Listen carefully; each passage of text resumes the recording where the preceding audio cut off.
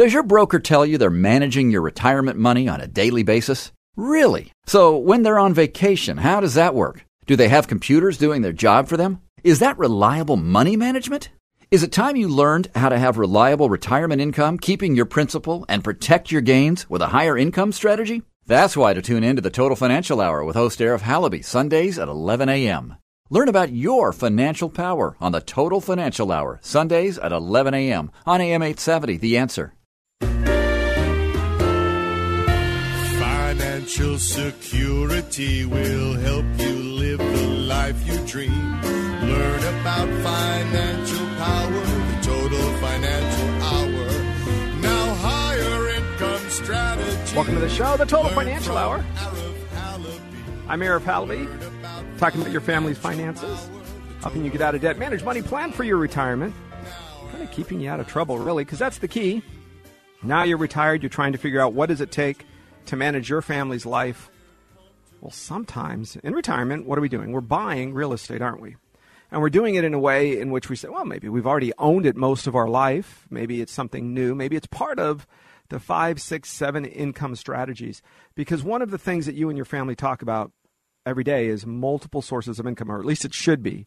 Because part of what you're doing is you have a huge issue with saying, okay, I am ready to retire. What if I put all my eggs in one basket? Counting on a pension from the city, the county, the state. You have heard me talk about that as an enormous problem. If you are expecting your pension to be the same the day you retire as later on, I don't think it's going to happen. I think your issue is going to be multiple sources of income. Here's what I mean. Okay, it's nice. Your pension will be there. But the issue is going to be on the other side of it. I like to think 75%. That's it. Count the number, 75%. You get 2, 3, 4 sources of income. The pension from a company or city, county, state entity, count on 75% of it coming. If you budget for it, you live on it, life is good. But if you don't, and you're spending every dollar that you make coming through that source, and something changes, you're going to have a problem. Now, I bring this up because if you remember last week's show, we had a great conversation with Dennis Block, eviction attorney, probably one of the top eviction attorneys in the country, certainly here in the state. He represents you, the landlord. And he says, listen, there are some rules. There's some things you need to know. And we beat that up pretty good and heard back from a lot of you, and I appreciate that. So this time, we asked him to come back. And we did for a couple of reasons. Because one, I want to get some, as you always heard me say, tips and tricks and ways for you to help yourself manage your real estate so that it can be a viable source of income, specifically here in California. Let me give you the number if you'd like to talk to Dennis directly. It's 888-99-RETIRE, 888-997-3847. That's 8899-RETIRE. Dennis Block, his website, grab a pen, www, of course. You're grabbing your pen. You got it? Evict123.com.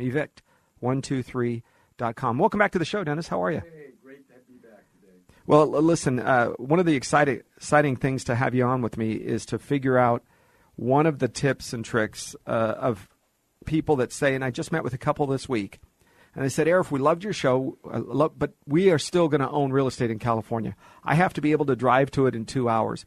It's always funny to me because people have these little, and listen, you make it up and it's up to you and you can live it. Some say I have to be able to fly to it in 2 hours. Some say I have to drive to it within a day. It has to be a 4-hour drive, a 2-hour drive, has to be in the county. Everybody has their own set of rules, so I get it. But there are a lot of folks this week that came to me and said, Arif, we're still going to buy in California. Or I've had a piece of property in our family. It's a duplex. It's a rental property. How do I still own it and not get in trouble financially if my tenant goes sideways? Or worse, the laws change. What do we do? How do we keep in mind to make sure we're protected? Well, if we're going to first start with the issue of general income coming in from rents, and now all of a sudden you have a tenant that is not paying, I see in my practice at least once a month, where a landlord will wait over 1 year before starting a legal action. It Why? Doesn't even surprise me anymore. Why? What's they just They're feel bad either to hear afraid the to go story? forward with it. They're listening to story after story after story from their tenant. and they just allow this to go on. I'm telling you, at least once a month, and we do hundreds of eviction cases, but at least once a month we'll see somebody wait more than 1 year before they take legal action. And, of course, the media always makes landlords out as the bad guys and the Simon Legrees and throwing people out. But the truth is that most landlords really don't want to take legal action. However, when you have income property, the purpose of having income property, and this is going to be a shocker, is to make income. Yeah, right. That's what it's all about. So, again, and I said this on the last show, if you want to be charitable to your children, your family, close friends, and the City of Hope. That's it. Otherwise, if you own income property, ladies and gentlemen, what you need to do is treat it like a business, because that's what it is. If you have a tenant who is not paying rent, I would say the most you're going to wait is about 10 days. If your rent is not paid within a 10-day period from when it's due, what the next step you should do is to serve on that tenant a notice to pay rent or quit. That's a 3-day notice. It gives the tenant 3 days to pay you or to vacate the premises. Those forms, of course, are available on my website. But once you serve that notice, if the tenant doesn't comply within the 3 days, the landlord is duty-bound to then do something. Well, think of it like this, guys. If you own a grocery store and you're out there, and would you deal with somebody coming in every day, 7 days a week, 365 days a year stealing? Listen, they're only going to, let's say your rents, let's keep it simple, are $1,000 a month. Would you deal with somebody coming in and they're stealing, I don't know, maybe $40, $35 worth of stuff from your grocery store, from your liquor store? You own a gas station. You let them, every day you can come and get $40 worth of gas. You wouldn't allow that.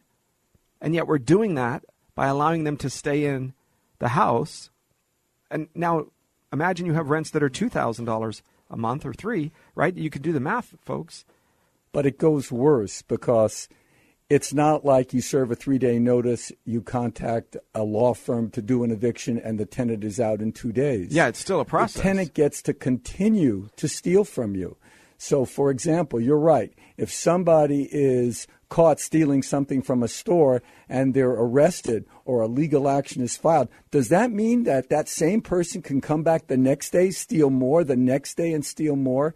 But that's what's happening with the state of affairs dealing with landlord-tenant issues. So that tenant is then in the house, $2,000 a month.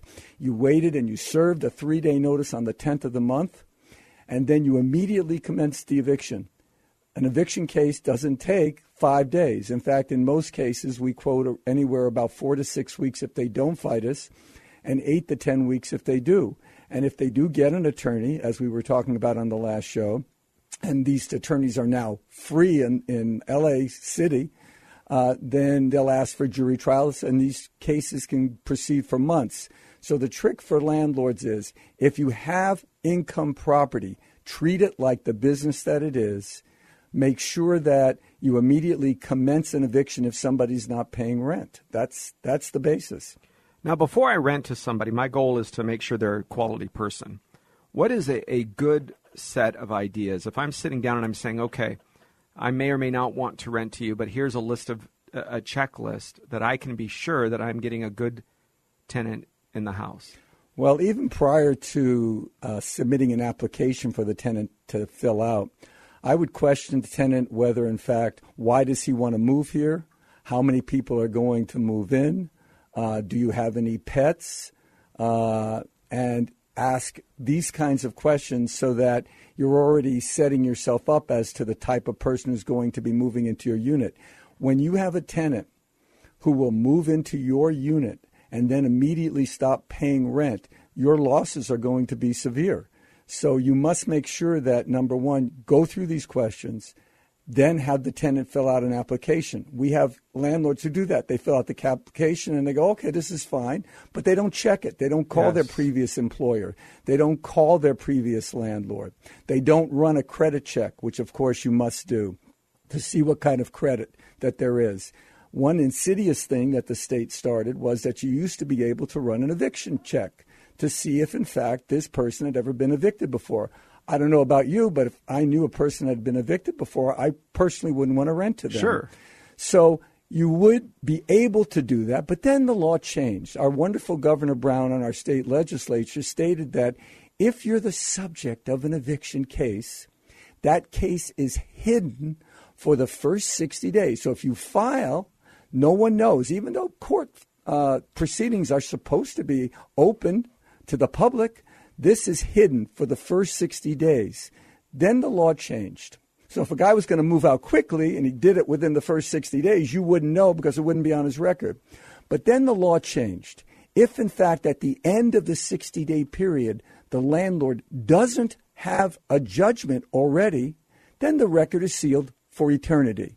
So let's pretend the tenant gets an attorney to delay the proceedings. Yeah, I was just going to say, so you're boxed in a corner because the jury trial, once they select that, now that takes forever. Exactly. So now you're at the 61st day, and by our wonderful state legislature and our wonderful Governor Brown, these records are hidden. So while I do recommend that you definitely get a credit check, of course, and you definitely get an eviction check, which you can get through like the Apartment Owners Association, what you need to do is take it with a grain of salt. That guy might have been evicted 12 times. I've evicted the same person 12 times. Without question. But you got to rely more now on the credit report. I recommend now that on that credit report that you have at least a 650 score before you lease to these people. Does an eviction reduce your credit score? So can we kind of in a roundabout way find out that their credit score is in the tank? Well, there must be a reason for it. Right. It certainly can reduce your credit score because there's going to be a judgment against you. But in a lot of cases, the judgment first comes out as a judgment for possession, and the landlord then has an option of whether to apply for a monetary judgment. But in many cases, landlords say, you know what, I don't want to do it. The guy has no money, which I think is a fallacy. He might not have any money now, but he certainly will have money in 2 to 3 to 4 years, and that's right. When judgments are good for 10 years. But in many cases, landlords don't. So there's no monetary judgment against them, and the eviction is sealed. So it's really a reverse engineering that landlords have so much difficulty trying to select the good tenant. You've got to really rely on that credit report. So our objective as a firm, Total Financial Solutions, we have a job to do, and that is to protect your monthly income. In other words, we're never going to make you rich. I think any financial professional who says, give me your retirement account, your 401k, your IRA, and we're going to make you wealthy, you'd always ask them to look in the mirror and say, why is this guy still working then? His mother and father should be living very well if he still has them, and certainly if he was going to have that kind of power. So we question it. I say, listen, our job is to keep you from being broke. That's what a solid, good financial professional's job is, to handle your retirement account, get reasonable gains, never lose your principal, get systematic, guaranteed, strategic income, meaning it starts at different times, it has different purposes. That matters. But behind the scenes, sometimes folks come to us and they say, Arif, I want you to handle my retirement account. But over here, I have an apartment building, or we're going to be inheriting my mother's home and we're going to be selling it and buying another home. So when folks come to us like that, they have questions. If you have a question right now, give us a call at 888-99-RETIRE. That's 888-99-RETIRE, 888-997-3847. That's for Dennis Block as we continue with the eviction attorney. That's evict123.com. Evict123.com. Dennis Block is my guest here on the Total Financial Hour. Dennis, look, when clients have a choice, they say, should I buy an apartment building, a multi-unit? Should I buy a 4-unit, which stays under the residential rules? Should I get an apartment building, which is 15, 20, 30 units, or a single-family residence? Is it easier, more difficult? What has been your experience between the different choices? Obviously, what decisions you make in purchasing real estate deals with what finances you have and your credit worthiness. I mean, I think that it's best always to get multiple units than a single-family home. I think that's a better strategy than trying to just get your rent from one person. And obviously, when you do have multiple units, the issue really should be is to look at them, make sure that your rents are at market rate. If you're not under rent control, you should definitely be sure that you're checking what your neighbors are charging. Check Craigslist. There's actually a website which I recommend called Rentometer. That's RENTOMETER.com. You can actually punch in your property address, how many bedrooms it is, that it's an apartment house. They'll do an immediate criteria and search with other apartments in the area and be able to tell you what your apartment's worth.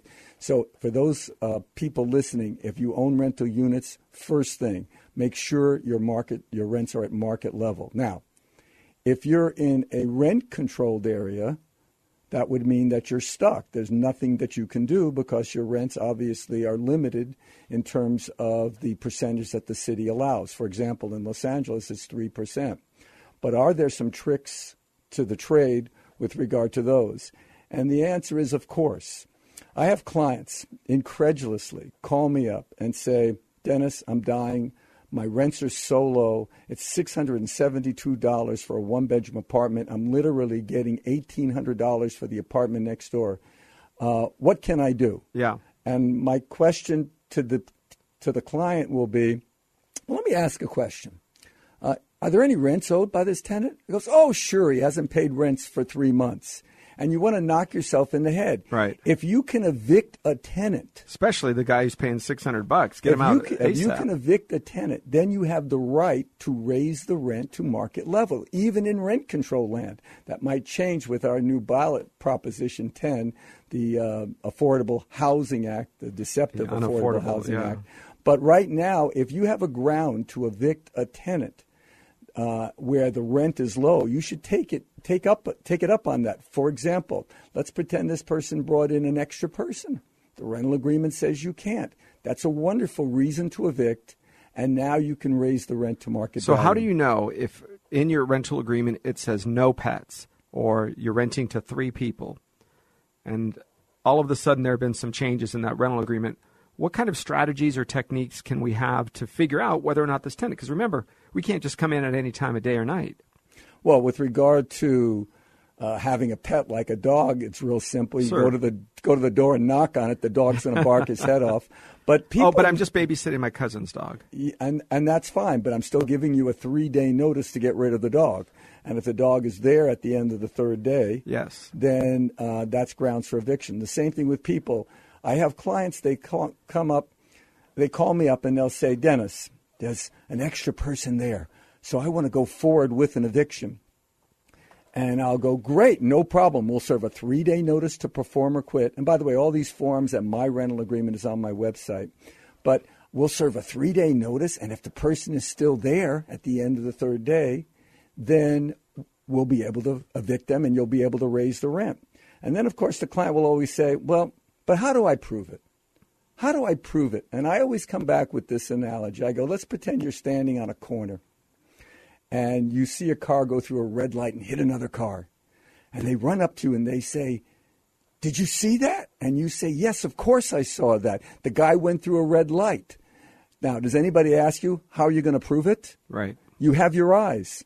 So in that situation, if you can tell that, hey, I see the guy coming and going. I see him using a key to get into his unit. I see him in the morning. I see him in the evening. He drives a yellow Camaro. I see the yellow Camaro is right outside. By the way, ladies and gentlemen, anybody listening, including everybody in this room, I know where your cars are. Your cars are right outside. Wherever you are, your car is. That's right. And if you can determine that this stranger, what car the stranger is driving, then you can determine that, in fact, he's living there. These are wonderful strategies for breaking the lease, and now you have a vacant unit, which now you can raise to market level. And that's key, folks, because part of your retirement strategy is keeping up with inflation, keeping up with property taxes. You understand that it's never going to go down. They're never going to say, well, property taxes, hey, we want to thank you. There is just so much money up here in Sacramento. And if you for a minute believe the BS, if you will, that the governor of California, Governor Brown, has said, we have a budget surplus. He is either, and this is with all due respect, and it's a Sunday and I'm trying to be respectful, he is either lying directly, meaning he knows it's not true, or he is incompetent. Now, I'm not one to say, listen, somebody may have Alzheimer's or they don't, or they're incompetent, but he's not a dummy, right? He's not a dummy. He's a political savvy individual. And Kevin De Leon and all of his ilk up there in Sacramento, they understand, folks. Just like your financial advisor knows that you do not read the fine print in your prospectus. They know you do not understand your variable annuity. They know you have no clue what kind of fees you're paying. And when they tell you it's $35 a year, you go, oh, uh-huh. Would you work for $35 a year? So you understand that there are groups of people out there that know they're not telling you the truth. So why I bring this up is very clear. Because Governor Brown's focus is for you to think, because he got a cash advance on his credit card, deposited it in his savings account and says, look at how much money is in my bank account. See, California, you guys look over here. Don't pay attention to the right hand. Just look at the left hand. They will never reduce property taxes. They will never reduce the car registration tax. They will never reduce or eliminate the sales tax or income tax until you get them out. And they've built in such a depth of expenses. You heard me talk about a year ago is the latest I have. I doubt that it's much different. But we had an inside report of about 3,000 extra Caltrans workers. In other words, the jobs were duplicated. The jobs were either eliminated or irrelevant. But 3,000 of them could have been let go, reassigned, given a furlough, doing all sorts of things, and have zero impact in the state. It went all the way up through committees. When it got to the Democrat leadership, they said, you understand these are union votes? So we're not going to support this. They go, but it would save the state billions of dollars. Sorry. So they do not care about you. And if you are a landlord, if you are a rich guy, right, as they say, the 1%, there is no difference in class warfare. You have to protect yourself. Using somebody like Dennis Block is key, guys. Dennis Block, evict123.com, evict123.com. Dennis, we talked about the differences between maybe buying an apartment building versus a single-family residence. I've always looked at multiple family units as, if I have a fourplex, for example, and one person doesn't pay, well, that's only 25% of my rent. I still have something that's keeping me afloat. It's like having 4 engines on a jumbo jet. It gives you a little bit of an extra cushion, if you will. But when you start crossing over 4 units, you get to 5, 6, 7. You now, in order to get a loan, if you need a loan, you're under the commercial. Is there a difference in laws and rules between a 15-unit apartment and a 4-unit fourplex? Not really. When you get to 16 or more units, the law does require that you have a resident manager on the property, which obviously is going to affect your income. But from less than 16, then you can manage your own property without any problem and deal with the issues. Have you found that a lot of new construction is coming in at 15 units? No, I think the new construction is they're trying to maximize the land by constructing as many units as they possibly can. I have a family-owned duplex in West Hollywood near La Cienega, and the rents are obviously under market due to the fact of how long these tenants have lived there. We just got an offer on this for $3 million, a duplex near Melrose. And the rents don't substantiate that one bit. Not at all. And the only reason is that they want to tear it down and build like what's going on that same block. Yes. So if I have a unit, I have somebody that's under a lease agreement, and I now receive an offer of $3 million, $2 million, and they want to tear it down and put something else, but somebody is there under contract. What are my options as a landlord? Well, that's actually another strategy for the investors out there in real estate. It's called the Ellis Act. And under the Ellis Act, the landlord has a right to permanently remove the units from rental housing use. Now, this is another fallacy. I don't know a profession on the earth that can't just say, I want to quit. Right. I just want to quit. Yep.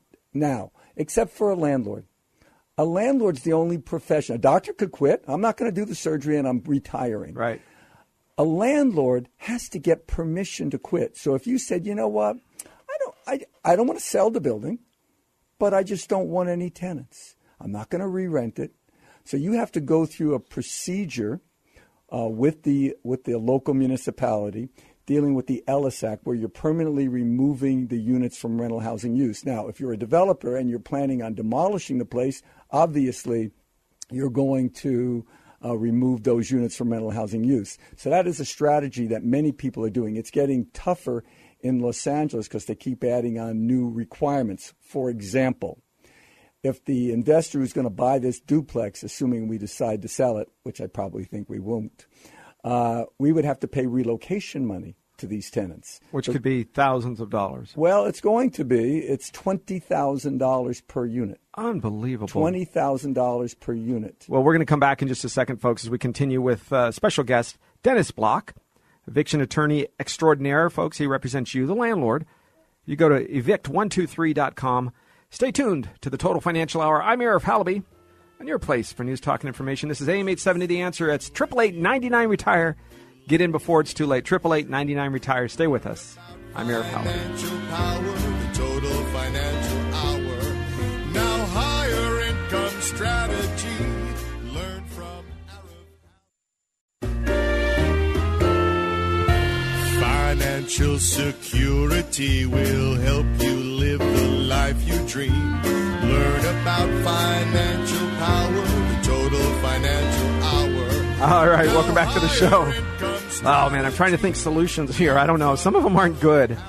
How do you protect yourself? How do you make sure that your financial life is secure in retirement? The last thing you want to do when you're 60, 70, 80 is go evict somebody and throw their stuff out on the street and have to deal with lawsuits. And they know that. These tenants, these perpetual folks, not the good ones. Everybody likes a good tenant, right? When you're married, everybody loves to be married on their honeymoon. It's wonderful, right? It's when the problems occur, do you have solutions for those problems? And when the law takes away those solutions, when suddenly you're the bad guy, by default, right out the get-go, you're the bad guy. Now prove yourself not the bad guy. The Total Financial Hour. I'm Arif Halaby. This is AM 870 The Answer. We're here with Dennis Block, special guest here. Dennis Block, attorneys, the law office of Dennis Block and Associates. He's an attorney, an eviction attorney specialist. Evict123.com is his website. Evict123.com. Okay, if you want to be with us here on the show, let me give you the phone number one more time. 888-99-RETIRE. That's 888-997-3847. You know, Dennis, Barack Lurie was broadcasting earlier from Italy, and I've spent a lot of time there. I enjoy the place. Nice. We had a client recently come from Italy, and she inherited her father's computer programming company, and they do computer programming for municipalities in Italy, in a certain part of Italy. I won't get into too much more details, but she inherited the company many years ago. She's very bright, in her 30s, and really understands programming. She has a group of programmers, and they handle, parking violations and the software, all of that is done for the municipalities and the city, counties and states, if you will, in Italy. And I said, why are you relocating to California? Why are you considering relocating to California? I said, do you know how bad things are here? She goes, well, let me tell you how they are in Italy. She goes, there, if you want to fire somebody, you have to fire them. They go home and you're still paying them. Then a judge hears your evidence against them. So you go before a judge 2, 3, 4, 5 months later. They're still being paid. Meanwhile, the job has to be filled, so you have another person there doing that job. So now you're paying 2 people to do one person's job, and that person's at home. And then the judge hears your evidence, hears their side, of course, their provided counsel. And then the judge says, yes, you can fire them. Or no, you can't. Or yes, you can, but you have to pay them this much severance, in addition to what you've paid them for the weeks and months. And I thought, that is insane. You mean to tell me that a judge decides whether or not you can terminate an employee? She said, yeah, that's why it's insane. That's why we're coming here. So when you talk about the eviction process, we are one step away from Italy. There is a reason that companies are not adding to their employment in Italy, because you are literally walking further out on the edge of a branch. Because every once in a while, employees, whether they're good or not, been with you for a long time or not, this is her saying this, in Italy, well, they decide that they want a vacation. And it's funny how many times at the beginning of summer, people do things to get terminated. I said, what do you mean? She goes, oh, well, because they just take the summer off. And they go on holiday and they travel, but they're getting paid. So when we think about that process, if you're a business owner, if you're an employer, you think, well, that's insane. How could that be? But I don't see a difference between that and the landlord world. Tell me, are we at that door where a judge now says... We're knocking at that door where there is literally a campaign, a tenants movement that is sweeping up and down the state of California to see how many governmental regulations can be put on landlords. And again, as we discussed this last week, why all of a sudden are landlords considered the one industry that needs regulations beyond anybody else? Why rent control or price fixing that is put on our industry versus no other industry? Radio talk show host can make as much money as he wants. There's no limitations.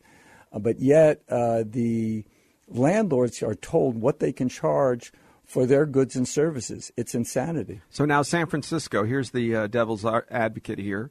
San Francisco comes along and says, well, you don't understand. For a one-bedroom, one-bath, it's $3,000. That's why we have homelessness everywhere. These people can't afford to live here. So your argument is? What? Yeah. Well, my argument is that the market, our free economy, determines what prices should be for goods and services. So where's the lady who works at the fast food restaurant supposed to live? Well, then she needs to find work. She needs to have family members to live with or have roommates to live with. And obviously you're not going to live in the best of areas. But that's just the way it is. Or you commute. That's why there's public transportation. You commute from the outlying areas where the bedroom communities are specifically designed to be bedroom communities. That's why. Right, but it's not our job to figure out everyone else's problems.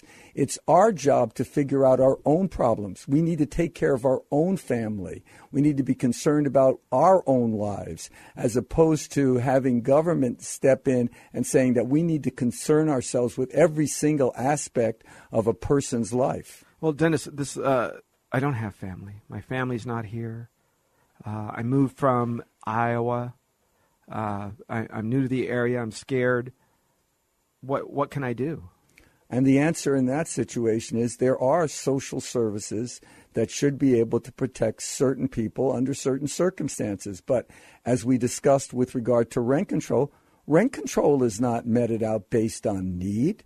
It's given to everybody, whether you need it or not. The person who has a Santa Monica apartment. That's what's insane to me. The person who has a Santa Monica apartment that he had for 30 years and it's $672 and he can walk to the beach and he's protected. And that guy also owns a $1 million mansion in Brentwood. That's right. But he can keep both because he's a protected tenant. So it doesn't matter where you have rent control is a device for anybody. It has nothing to do with the need. And also, as we discussed, it's one person supporting another person, that the landlord is donating his money to this one person. At least with social welfare, it's spread between the entire populace of voters. So we always try to understand the other side, the enemy, right? Sun Tzu will tell you about this. Try to think how they're thinking. Of course, you guys know I'm summarizing. Think what Sun Tzu, what he said.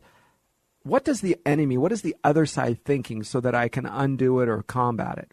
So what is the other side thinking? Are they thinking, well, we're going to keep housing at a repressed rate? We're going to lower the value, the cost of housing? Is that what they're thinking?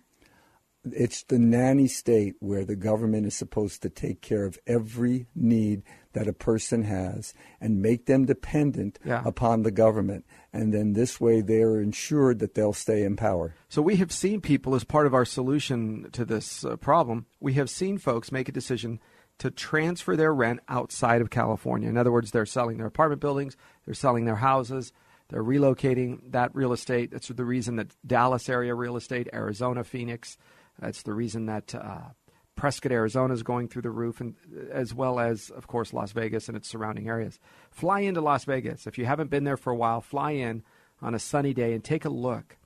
It looks like the old Antelope Valley, where it used to be houses here, and then all of a sudden one day, the houses go to the edge of the desert just about.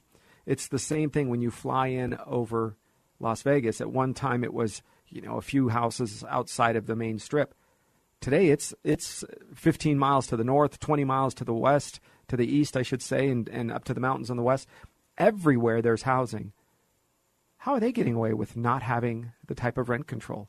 They must be mean to poor people.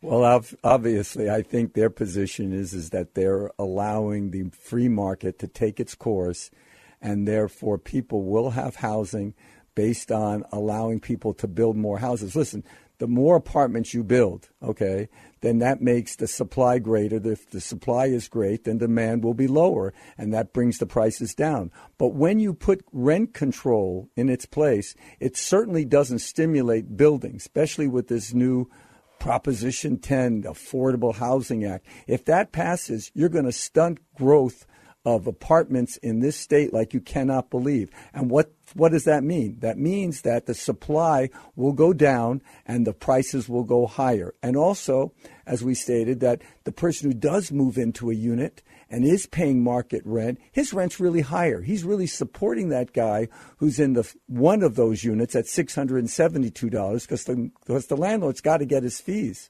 If I didn't know better, I'd say you were talking about health insurance. Sorry, guys. You're looking at me paying $3,200 a month. 3 years ago, I paid $870 a month.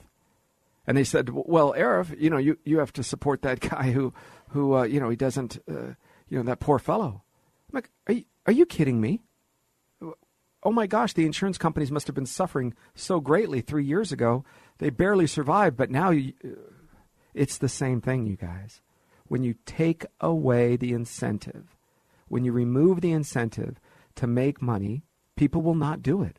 We are not communism. A friend of mine grew up in Cuba up till about 6 years old, and then he fled with his family to southern Florida and then up to New York. And when they opened it up for the first time, I think it was under Bill Clinton's administration, when they opened up Cuba for the first time for relatives, family, friends, and he was very, very wealthy and successful. He had made it.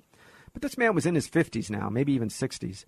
And he goes down to Cuba, and he's visiting family and friends, and of course he looks like his father, so everybody's hugging him. Oh, my gosh, you look so, I remember you when, and those stories. So after a couple of days, he realized, first of all, he realized immediately they didn't have updated appliances, but he would drive by and he would see storefronts filled with new dishwashers and refrigerators, but none of his family had them. He said, no, you can't even walk in there unless you had special permission from the Communist Party. I said, are you kidding? He said, no. I said, well, but you as a visitor, yeah, I'm a visitor. I'm allowed to go in there. I said, wow. I said, so after a few days, what was happening? He said, well, I'm watching. They're all happy to see me. And he said he went to them and he felt bad. He said, listen, you guys, you can go to work tomorrow. Don't worry about me. I'll be around. I'm just going to walk around and see things. I'd love to visit. And they said, no, you don't understand. We're going to get paid no matter what. He said, oh, you guys have vacation time? They said, no. We pretend to work and they pretend to pay us. So it doesn't change. We don't do anything when we're there anyway. They give us the same amount regardless of who I am. If one of them was a physician and made the same amount of money as another person who worked in the government bakery. So when he went and purchased dishwashers and refrigerators for the family, which cost peanuts compared to the United States, they were all made in the Soviet Union or Russia, whatever it was at the time. And as he saw that, and he was able to see the true definition of socialism. And that is a reduction of goods and services, a reduction of the will of people to want to be better, a stunting of the growth of the economic activity. Look, Total Financial Solutions, that's our firm. We do this. If you'd like to be a client, if you think we can help you, I would love to do that. But I don't want you to forget something. That the success for you and your family, you have achieved it based on your habits, based on the career you've chosen, based on a few decisions, believe it or not, probably 2, 3, 4 decisions in your entire life dictated where you are today wealth-wise.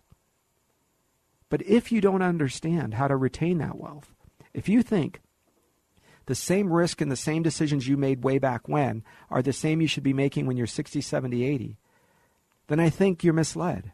And I think you're misled by those that are making money off of you being misled, right? There are folks whose decisions it is to say, how do I create wealth off of your money? We call those fees 1, 1.25%, 2%. Just this week, 3.75% in fees. Now, you might say, oh, my gosh, Sheriff, that's ridiculous.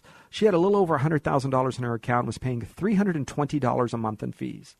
Now, she was pulling $500 a month out to live because the broker said, oh, if you pull 5%, you could live nicely.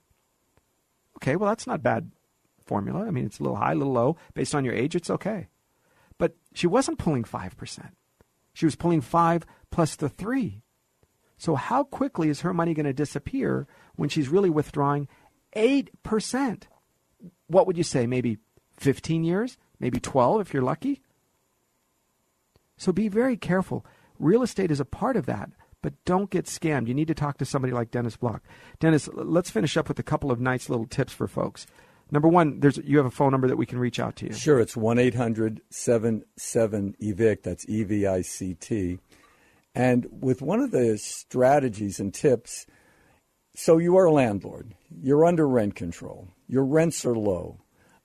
You understand that, in fact, if the tenant was doing something wrong, that you would immediately commence an eviction case, vacate the unit, and raise the rents. But what if the person is not doing anything wrong? Is there anything that you could conceivably do to boost the income? Now, you can't make a side deal with this tenant. That would be illegal. Even if he agreed to pay more money, that's terrible strategy. But there is something that a lot of my clients do. It, at first blush, seems crazy, but if you think about it, it's really a very smart strategy, and that is you pay them to move. As we call them, cash for keys, or we prepare an agreement called a voluntary vacate agreement. And the process is like this. Let's pretend you have a unit where the unit is $700. You could easily get $1,700. So you're looking at $1,000 loss per month that you could be making.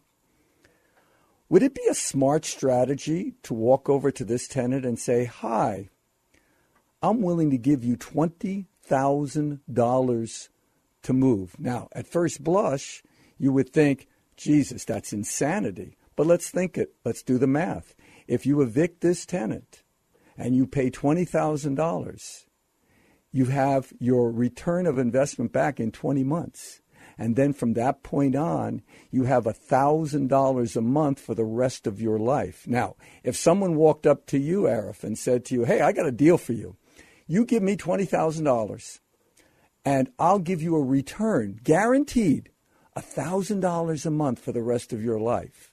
You would take that deal in a second. All day long. All day long. Well, I don't have that deal. But so many landlords out there have that deal. Now, if you're going to evict somebody or do a voluntary vacate agreement with somebody and you're going to get an extra $300, that's a whole other story. Right, that's a small number.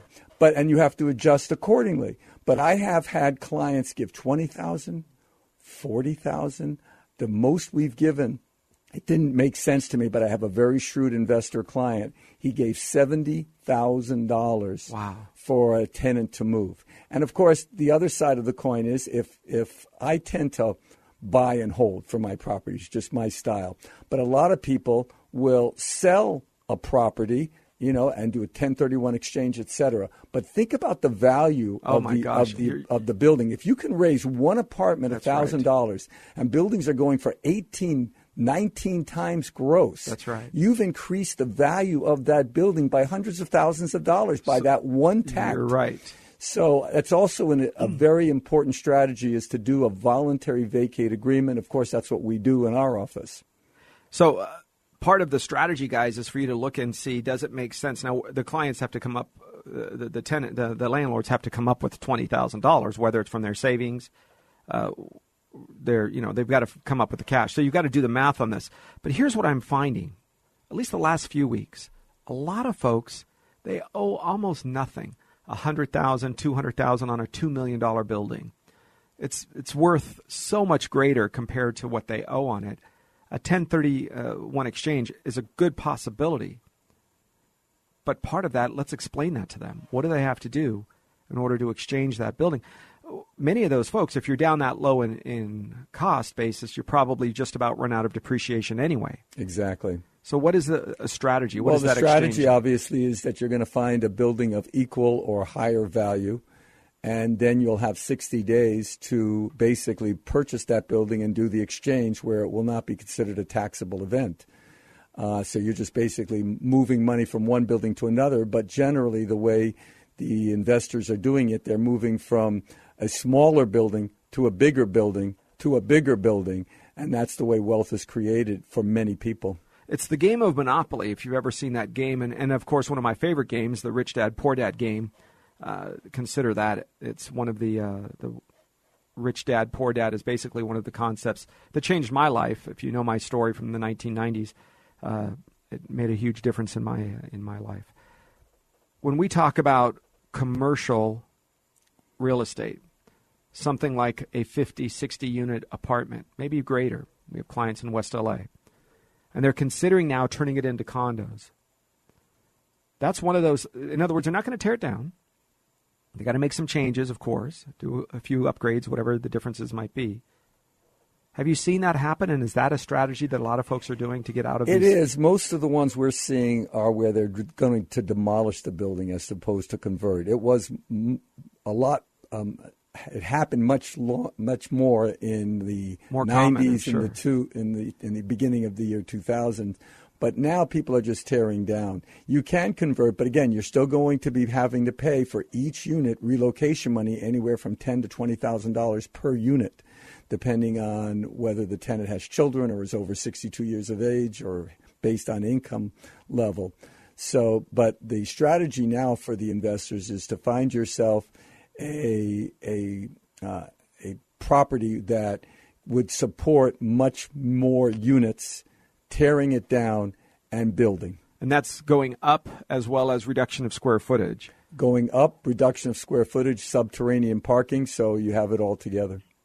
And are we finding that in the city of Los Angeles, is it easier to build these days? My understanding before is that getting a building permit in the city of L.A. Was near impossible. Might as well part the Red Sea while you're at it. Nothing has changed. There are so many obstacles. The city on one hand will say, gee, we don't have enough housing. We don't have enough housing. And then they're sitting there on every turn of the way trying to create more requirements, more regulations. We were redoing a house that I had for my son.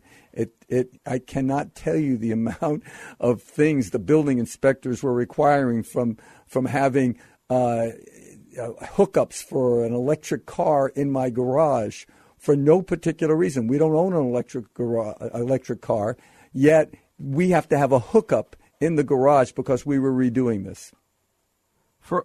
Are you serious? I'm serious. And they also wanted electrical connections. You have to have 220 volt for an electric car. Sure. They also wanted electrical connections for solar panels on the roof, or the way that the wiring, so that we could put solar panels on the roof, even though we weren't putting solar panels on the roof. Folks, stay tuned for next week. We're going to get into some of the scams and frauds of solar panels and recycling. Now, I know that you're going, some of you, especially some of you staunch conservatives, yeah, but I love solar panels. Do you have any idea the toxic waste that comes from those, which to this day has zero solution, meaning the amount of toxic waste created by the solar panels far outweighs the benefit of electricity. So please pay attention to next week's show, because we're going to get into some of the scams and ideas of recycling and how it takes more energy to recycle than it does, and how we actually have, and this is old data, meaning I think it's greater today, about 500 years worth of landfill space before we ever have to have any kind of strong solution down the road of recycling. I'm not saying we don't recycle still, right? But you need to understand the facts. Get away from the hype. And we're seeing how that hype and the amazing marketing and the tricks that you find deep in the world of some of these politicians, and where it lands itself is in the remodeling of your house. And all of a sudden you're stuck having to follow down some path of whether it's some global warming, right? I remember, in fact, I have in my office a framed picture from Newsweek in the 1970s. It said, global cooling, the new ice age. And it cited facts and figures and statistics. It had pictures and drawings, said every scientist believes global cooling. Then I remember a short time after that, it was the killer bees. Brazil, they had graphs of these bees swarming up through Central America. Do you guys remember mad cow? Maybe it's the avian flu. It has to be. It's just me. It has to be that these things we must have cured. Or is it just the liberal media's hype? But you've now seen it dictate policy and direct the Democrat politicians. Listen, I used to be one, right, guys? I came out of UCLA as a Democrat, and it was very difficult to undo that because I felt instead of thought, and I changed who I was. I want you to do the same, folks. You have any questions, though? You can give us a call at 888-99-RETIRE. We're there all this week. 888-99-RETIRE. You can also get a hold of Dennis Block. Let me give you his phone number. It's 800-77-EVICT. 800-77-EVICT. Or go to his website at evict123.com. Thanks for listening. I'm Arif Halaby. Thanks, Dennis, for being here. And thanks for having me. My pleasure. That's Dennis Block and Associates, eviction attorney. Evict123.com. That's his website. Thank you for listening. The Total Financial Hour. This is your place for news, talk, and information. AM 870, The Answer. Learn about financial power, the Total Financial Hour. Now Arif has a plan for me, higher income strategy. 3-star General Michael J. Flynn, head of the Pentagon Intelligence Agency, knew all the government's dirty secrets. He was one of the most respected generals in the military. Flynn knew what the intel world had been up to. He understood its funding. He ordered the first audit of the use of contractors. This set off alarm bells. The explosive new documentary, Flynn, Deliver the Truth, Whatever the Cost, uncovers the facts behind this scandal. Flynn told the truth. He was the most dangerous person for Donald Trump to hire. I find out the worst enemy that I'm going to face in my life is right here in America. They took my assessment and they wanted me to change it. And I was like, I'm not changing it. They had to get rid of Flynn. With in-depth interviews, archival footage, and never-before-seen personal records of the man behind the headlines. I just felt like I was drowning. Flynn, Deliver the Truth, Whatever the Cost. Available now. Watch it today. Go to salemnow.com. salemnow.com.